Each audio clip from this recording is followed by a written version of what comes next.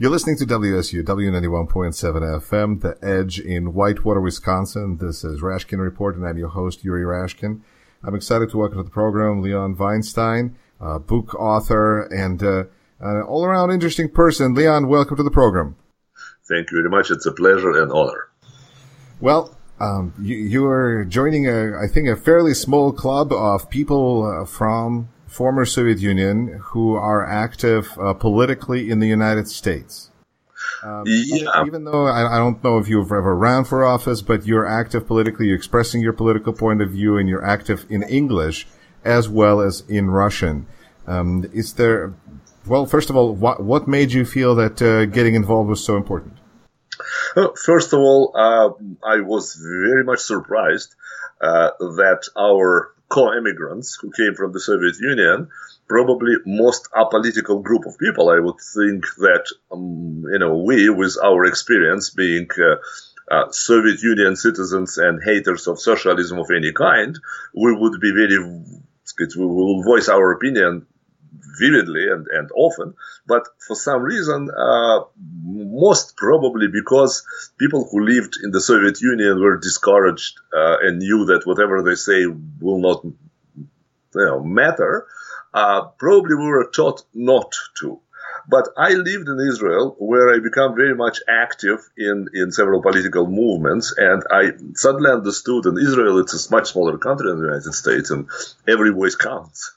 So I began to understand that one active person can change minds of hundreds of not active people and bring to the table a lot more than his own voice.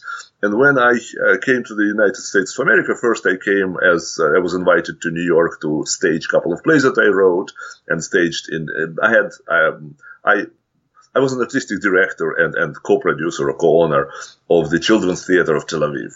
And in New York, I staged several plays, including Lincoln Center for the Performing Arts. And then I was invited to do the same here in Los Angeles, in LATC, Los Angeles Theater Center. So I came here. I loved Los Angeles, loved California, and decided to stay here, or decided things, life is a strange thing. So I decided. When I began to see where my friends, my co-immigrants, where they gather for political reasons, I found out that no one does that. And more than that, a lot of politicians whom I met during my activities as theater director and film director, film producer, they were telling me strange thing, but we don't hear voice of your immigration. So I decided to become a voice of my immigration. And at a certain point, I was a member of the Central Committee of the Libertarian Party, and at a certain point, of the head of the Media Committee of the same party. At the beginning, I was Democrat and I was Republican. I don't know. I was all over the spectrum until I found the core, my political beliefs, which are my life beliefs, which probably were summarized 100 years prior to the Jesus Christ by Rabbi Hillel, who said that the essence of the Jewish religion is do not do to others what you don't want them to do to you. It's a translation, of course. And I suddenly realized that this is exactly how I would like to live my life. I don't want others to do to me what I don't want them to do to me. And I swear not to do to them things that they find hateful or bad for them. So, from this moment on, I understood where's the core, what the basis, what's the postament. And from this postament, I began to, lecture, write books, give talks, both in English and Russian. And I think that I succeeded. That's interesting. So rather than the golden rule of do unto others as you want them to do unto you, you're going with the opposite. Don't do to others what you don't want them to you. Oh, wait. You're mistaken two things. One, Jesus Christ who said do. 100 years prior to Jesus Christ, Rabbi Hillel said do not. So I'm quoting Rabbi Hillel because it's much closer to me. That's what I'm saying. So your philosophy is better expressed that way. Yeah. Don't do to others. Okay. Yeah. No force. Another, I think, very influential person in American politics, originally from Russia, is writer Ayn Rand. Right. A lot, I think, it's a common point of view among Russian immigrants in America to have that general, what in America would be viewed as a libertarian or right-wing view of the relationship between people and government and what government is supposed to do and all of those things. Do you feel that this is just like an allergic reaction, that people want something the opposite of what they had in Soviet Union? Or is this actually looking for something familiar where they prefer a strong state and that's what they're used to? And so, do you see that this is how do you see this? First of all, most of the people that I know here in Los Angeles, and I know, let's say, between 500 to 700 Russian-speaking people, and I mean, this is the circle that I am swimming in. I know probably more people, but in this circle of, let's say, 700, 696 are for Trump and for Republicans. So they're more libertarians than liberals, much more. Although we don't really care for things like, whom you have sex in your own bedroom or what you do with your own body. We don't care if you decided to commit suicide. It's your right to commit suicide if you are not interfering with my life, of course. Meaning if you are not doing it by hitting with your car, my car. Right. So, we're libertarians much more. And right wing? No. Libertarian meaning liberalism. I want to distinguish because I think I've confused two things, and I think there's libertarian and then there's more Republican and right wing. Okay. And it does seem like you said that 696 out of the 700 Russians are likely to be Trump supporters. Would that qualify as right wing though? Or is that now right mainstream? I wouldn't do that at all. I wouldn't. It's very hard to consider, to put a label, because we support, and I support Trump. We support Trump for very, very simple reason. Let's say, and I was talking to I remember one of another friend of mine who is a billionaire, blah blah blah, and who was trying to explain to me that the Republicans are terrible, that Trump is terrible, that healthcare is wonderful, etc., etc., etc. And why I don't like Obama? It was in the Obama years. So I told him, look, Steve, let's say that, and he said that, you see, the Nasdaq is up, the Dow Jones are up. I said, wonderful. Let's say that we're in the car that train that's running in a certain direction, and the air is wonderful, and the water is wonderful, and the tea is hot, and the lady who's serving absolutely knockout gorgeous. The problem is that the train goes to the different direction. Not the direction I want, not to the direction of liberty, but the direction of the government interference with as many things as they can grab, into their reign. And I don't care if, it means I would love water to be clean, etc., etc. But the most important thing to me is not how the trade master, whatever it's called, a conductor, looks, but what direction we're going. How much of that is influenced because you're from Russia? Oh, none. Zero, none. What's important is we do see how countries that centralized government tries to grab a lot of decisions in regards to industry in their hands, how they fail one after another. If you want, your listeners want, I can list about 30 to 40 just off my top of my head, and you too can do that. We see how countries where people allowed to create things and keep fruits of their labor as much as possible because we do need common defense against crooks and against large crooks from foreign countries. Sometimes crooks from foreign countries are much better than crooks from inside, but that's beside the point right now. So when we have freedom to create, when we have freedom to share, we have freedom to decide what to do with the money and with everything else that we earned, that is recipe of winning for everyone. Not everyone, not 100%. 100% is never, because some people resist, some people do not want, some people crazy, some people have weak immune systems. And let me go back to the beginning of your question, Ayn Rand. it was an eye-opening reading at that time. But time passed. I cherish her, think she's great, etc., etc. I do not like her novels, and I found another person whom I think is much more interesting than her, Andrew Galambas, another Jew from Hungary. Who came here at the same time. He came here a long time ago. He was astrophysicist. And at the same time with Ayn Rand, he began also in California, in Los Angeles, to write his property theories. And this is knockout, absolutely science. The first time in my life that I saw, he called it volitional science. I saw science in the social-political realm. So he died, he got Alzheimer's and died pretty early, so he didn't finish. But it was the whole institute that worked with his ideas, and this is absolutely fantastic. First time that I saw, as I said, logical, like geometry, 2 + 2 is 4, period. You cannot do anything else, or from this point to this point is the straight line, is a shorter distance if we're on the flat surface, period. It's the shortest. So it's that type of a science. So Andrew Galambas is much more interesting, in my opinion, than everything else. And I believe that he finally formed.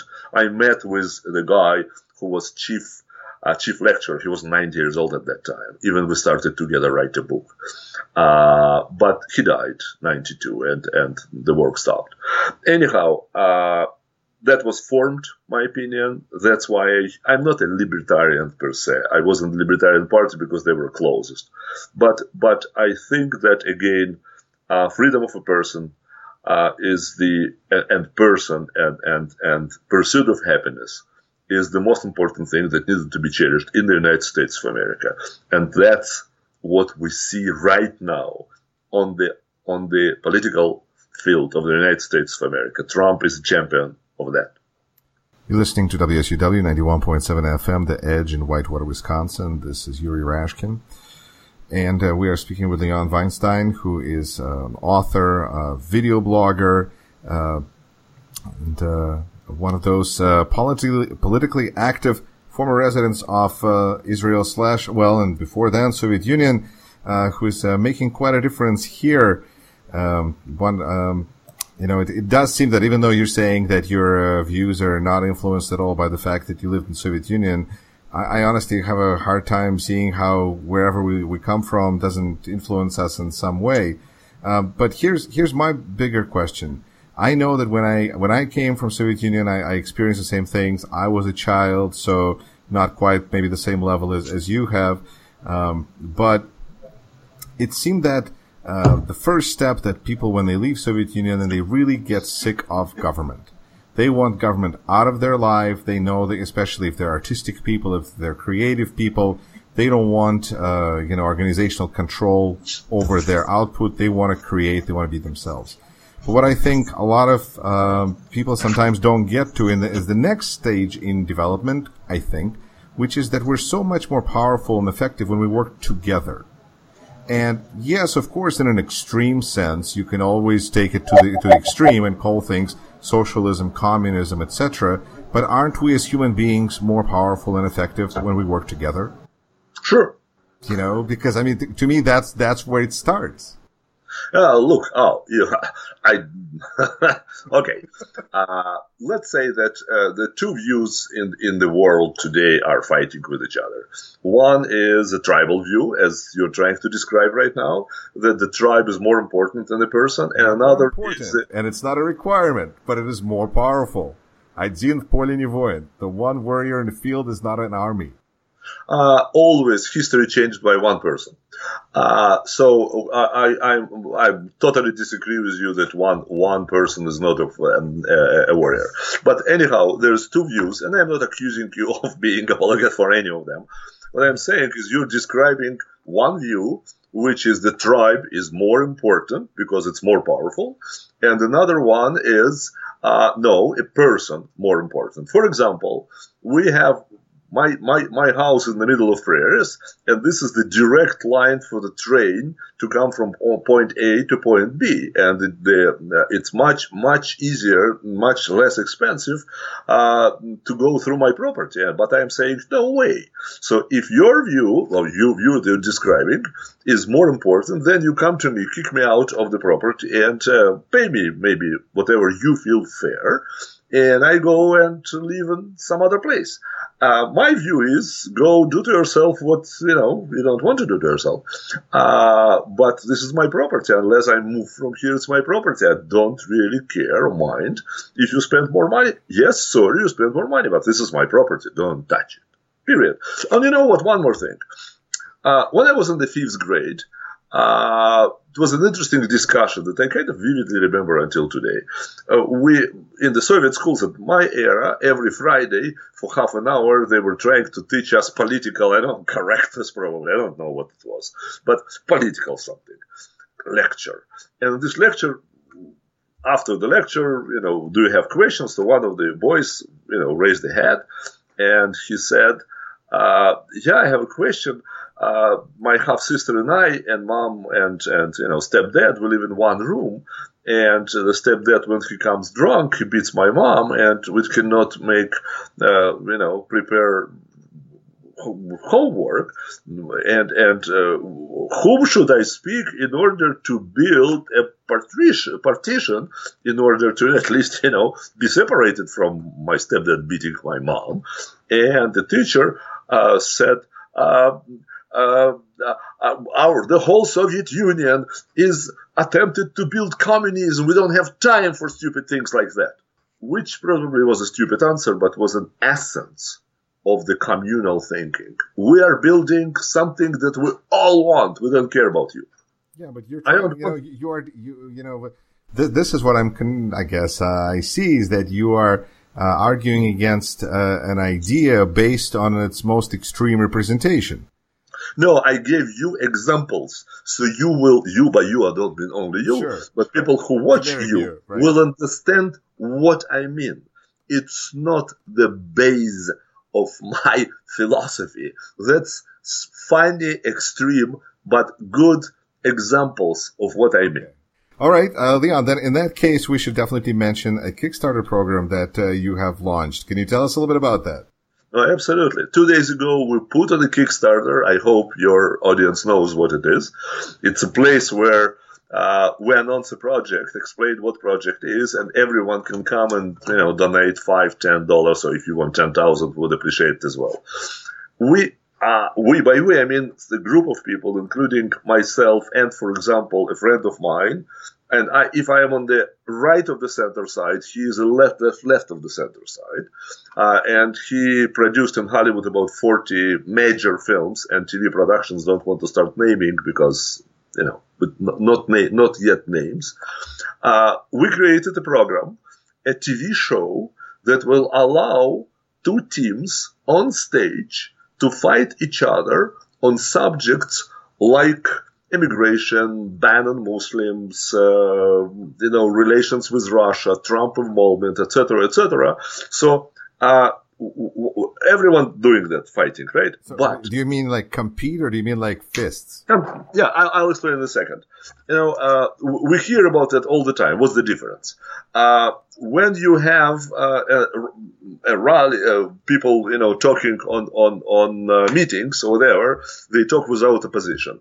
When we hear talking heads on TV, it's like 30 seconds this one, 30 seconds that one, and slogans and not convincing. We don't have a national dialogue. So we're proposing to have a competition between two groups of people, and we will work with universities. So young people ages from 22 to 30, two teams represent two different parts. First, they represent their idea, their view, 7-8 minutes. Then another one. They, under guidance of the judge sitting there, they will answer questions of each other, answer questions generally, try to rebuke what the other side said. At the end of the show, we'll have the facts checkers telling what they said wrong, what they said right, what facts they gave right, etc., etc. And then after that, we post this show on internet, on YouTube, or other means, and you guys, you will be the judge. You will decide who won the subject. You mean me correctly, right? Yeah. You too. You can do it also. But by you, I mean audience inside of the theater, inside of the studio, and also for a weak audience at home. Will connect, will watch the show, and will send us a signal either through email or their phones, whatever. Decide who won the argument, whom you're sided with. This way, every week we will know who won the argument. But the important thing is, you guys will listen to the other side, how they see the subject, and you will find very surprising thing. You will find out that all Americans are they're not advocating for killing other people or making other people look, feel, etc. bad. What they're trying to do is to solve the same problems, and the only difference is the way they propose to solve the problems. So in our idea is that it's a healing show, a show that will supposed to heal the nation. Leon, let me ask you then one final question. That you're not 20 to 30, and there's going to be a lot of judges, so you're not the judge. But do you feel that you, Leon Weinstein, can be persuaded and somebody can change your mind on anything? Oh yes, absolutely, absolutely. Good to hear. Leon, thank you so much for being on the program. Thank you very much. Thank you.